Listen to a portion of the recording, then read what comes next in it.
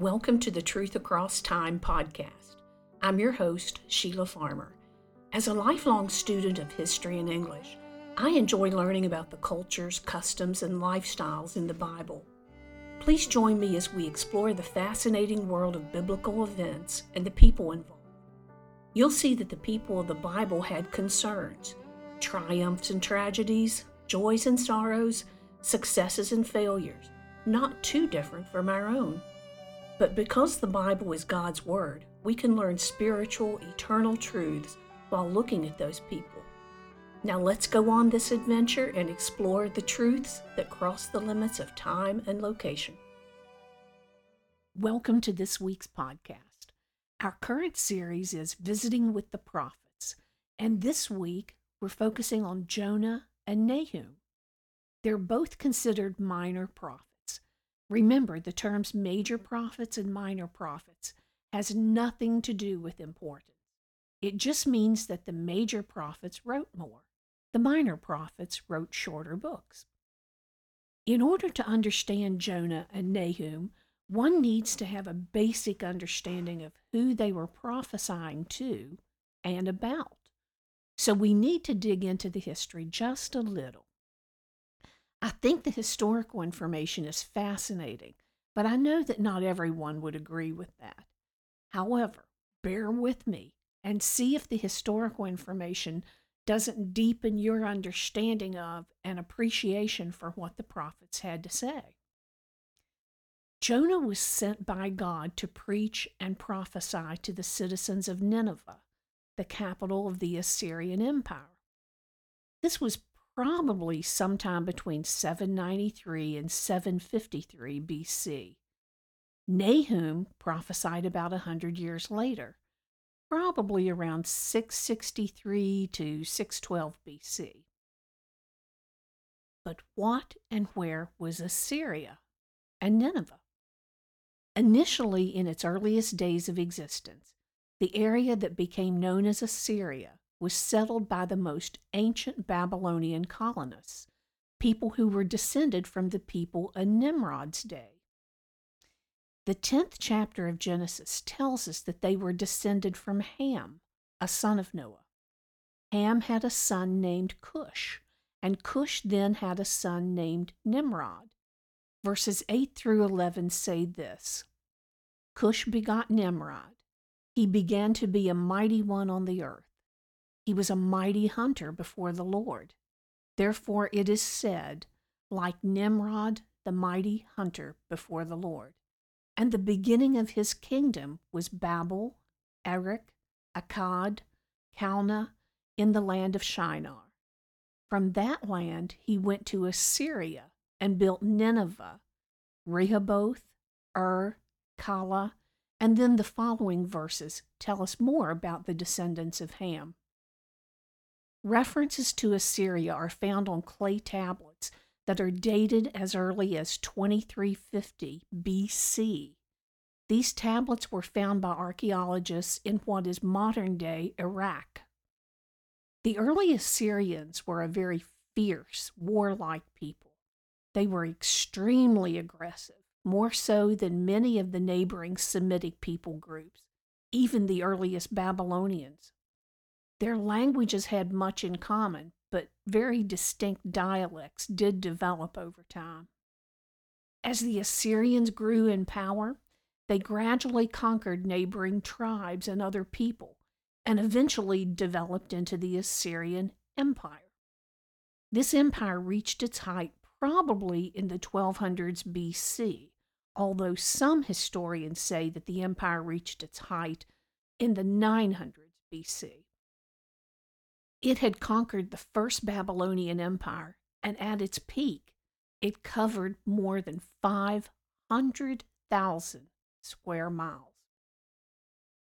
Thousands of clay tablets of ancient Assyrian writings have been uncovered by archaeologists, especially those in the area of Nineveh. Universities and museums in both North America and Europe house many of them. Again, the Assyrians were a fierce, harsh, war-loving people who delighted in plundering other countries and forcing them to pay tribute. The king was almost always a general of the army, tyrannical, and a total authoritarian. His word was law.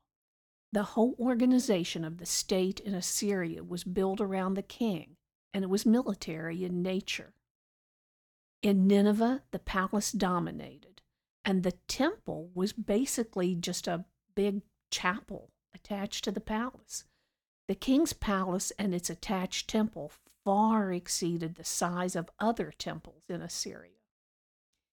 The leading top god was named Ashur, spelled Asshur. Ashur was the incarnation of war. He embodied the spirit and the nature of war, and other so-called gods were secondary to him. Assyria was the most vicious empire in ancient times. Their top goal, their main purpose, was to instill fear and abject servitude in others. They used terror tactics, and they glorified and celebrated their horrible tactics and their values in their art. Many carvings on palace walls and on other buildings show exactly what they did to their enemies, and sometimes even to their own people who disobeyed. Remember, they were proud of these tactics, and they recorded them, things that we would look upon with horror, such as swinging babies by their ankles and smashing them against stone walls, dismembering soldiers. One of their kings Ashurnasirpal, and I'll spell that for you, Ashurnasirpal, bragged in his own words, "I captured many troops alive. I cut off some of their arms and hands. I cut off of others their noses, ears, extremities. I gouged out the eyes of many troops." Another thing, they often beheaded defeated people. The same king that I just quoted often hung the heads on trees around conquered towns. Another king bragged about building a pyramid of chopped off heads in a city that he conquered. They often mutilated the bodies of their enemies. Some of what some of the kings did is just too repulsive to share in this forum. Another example, they often fed the bodies of their defeated enemies to dogs and pigs. They humiliated and tortured the leaders of their so-called enemies. Again, I'm quoting one of their kings here. He said that he put a dog chain on one leader and imprisoned him, and this is a direct quote, in a kennel at the eastern gate of Nineveh. There, travelers coming into or going out of the city could view and taunt that leader.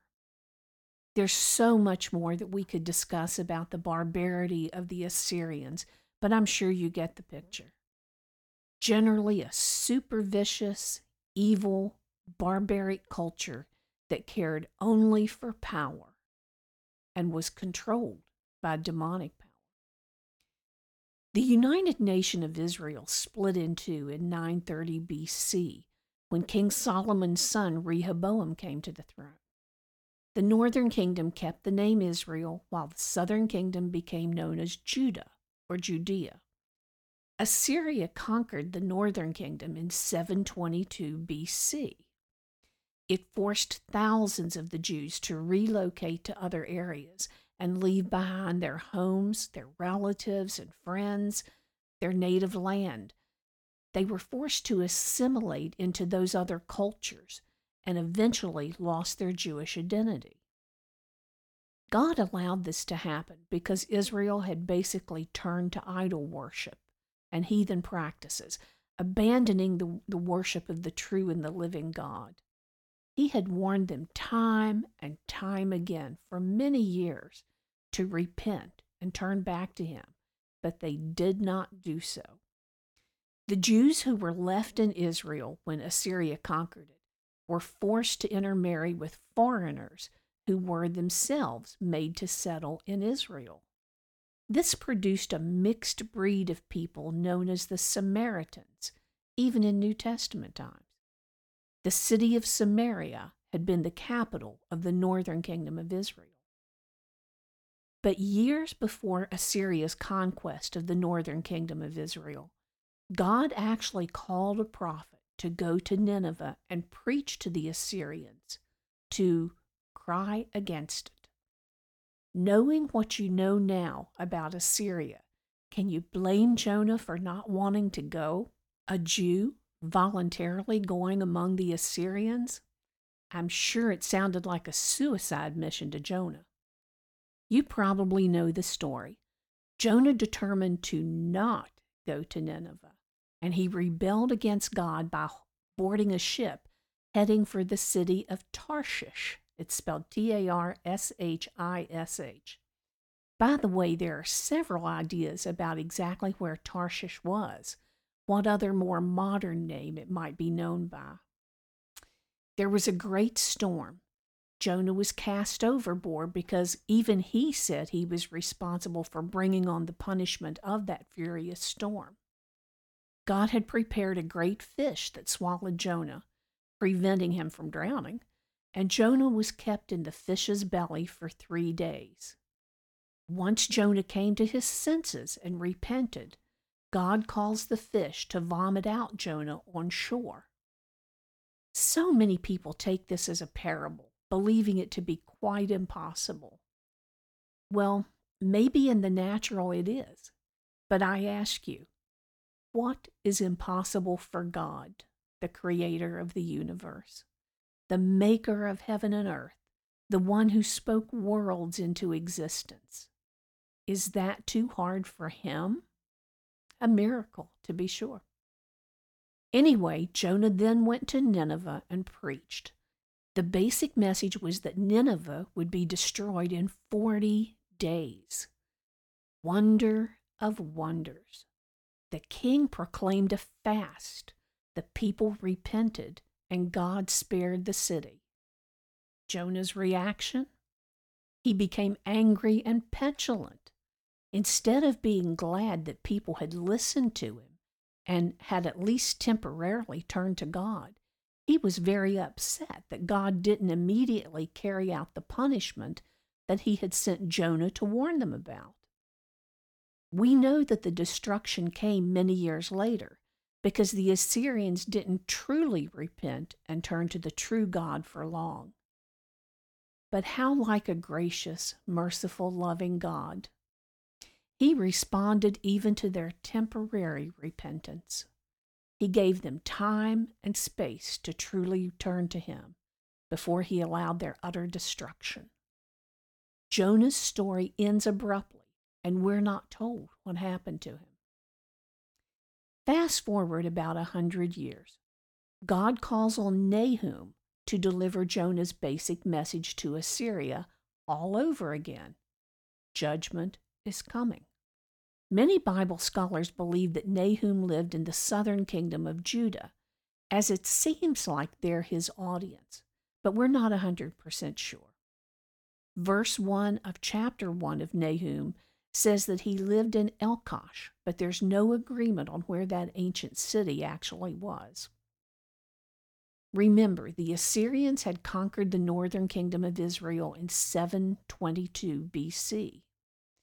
Many people believed that Nahum prophesied around 663 to 612 BC.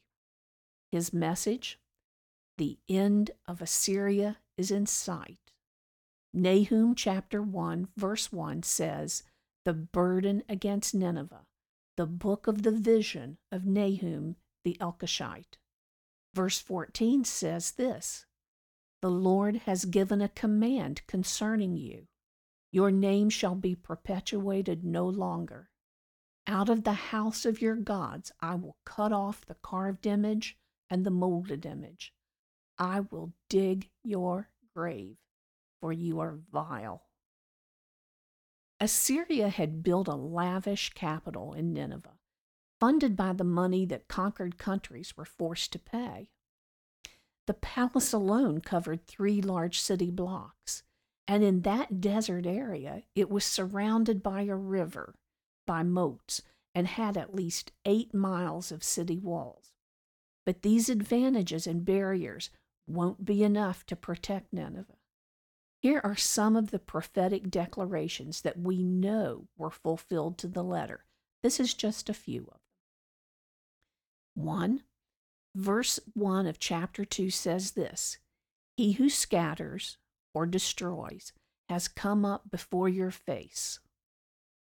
In 612 BC, a coalition force made up of the second Babylonian kingdom, the Medes, and the Scythians from farther north march on Nineveh.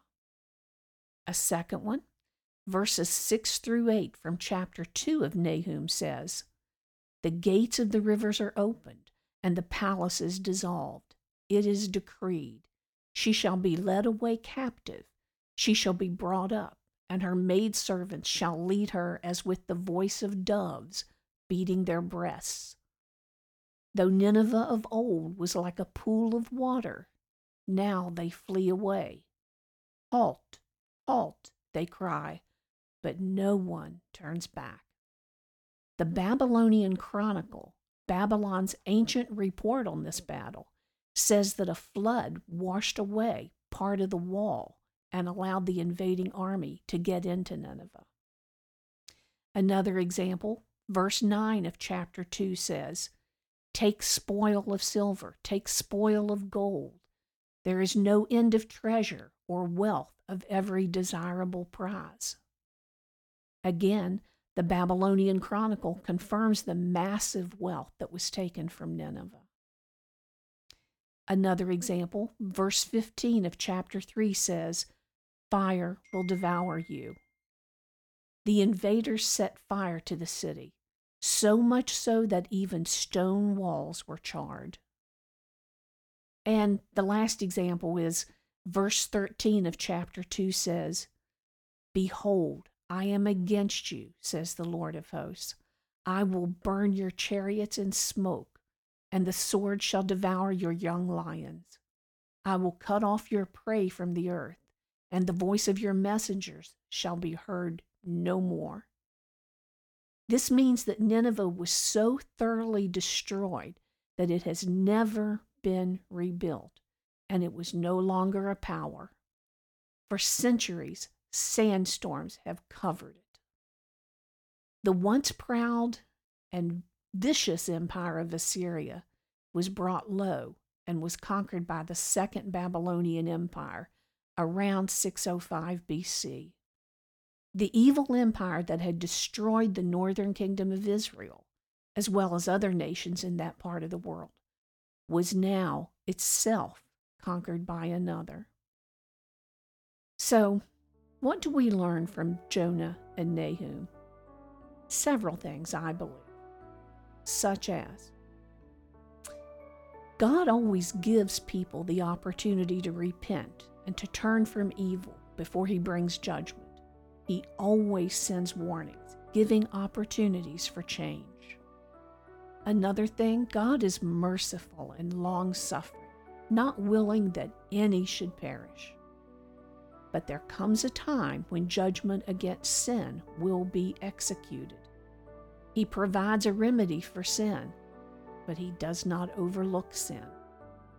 Another thing, we must understand that even though God allowed other nations to punish Israel for her disobedience and spiritual adultery, those nations were themselves wicked and also faced destruction for their evil. Another point, God is totally in control of the past, the present, and the future. He is sovereign. No nation, no puny man-made power can defy him indefinitely, only as long as he permits and for his purpose. We should be so incredibly grateful for the Word of God, for what he shows us in it, for the lessons we can learn. History itself confirms the accuracy of God's Word. What a mighty God we serve, a God who has all power and all knowledge, yet desires relationship with and closeness with us. We should be so thankful for the Holy Spirit who leads us to understanding and makes the Word of God alive to us. And of course, for our great and glorious Savior, Jesus Christ, who made it possible for us to be reconciled to a holy God and to be part of His family. We are so very, very blessed.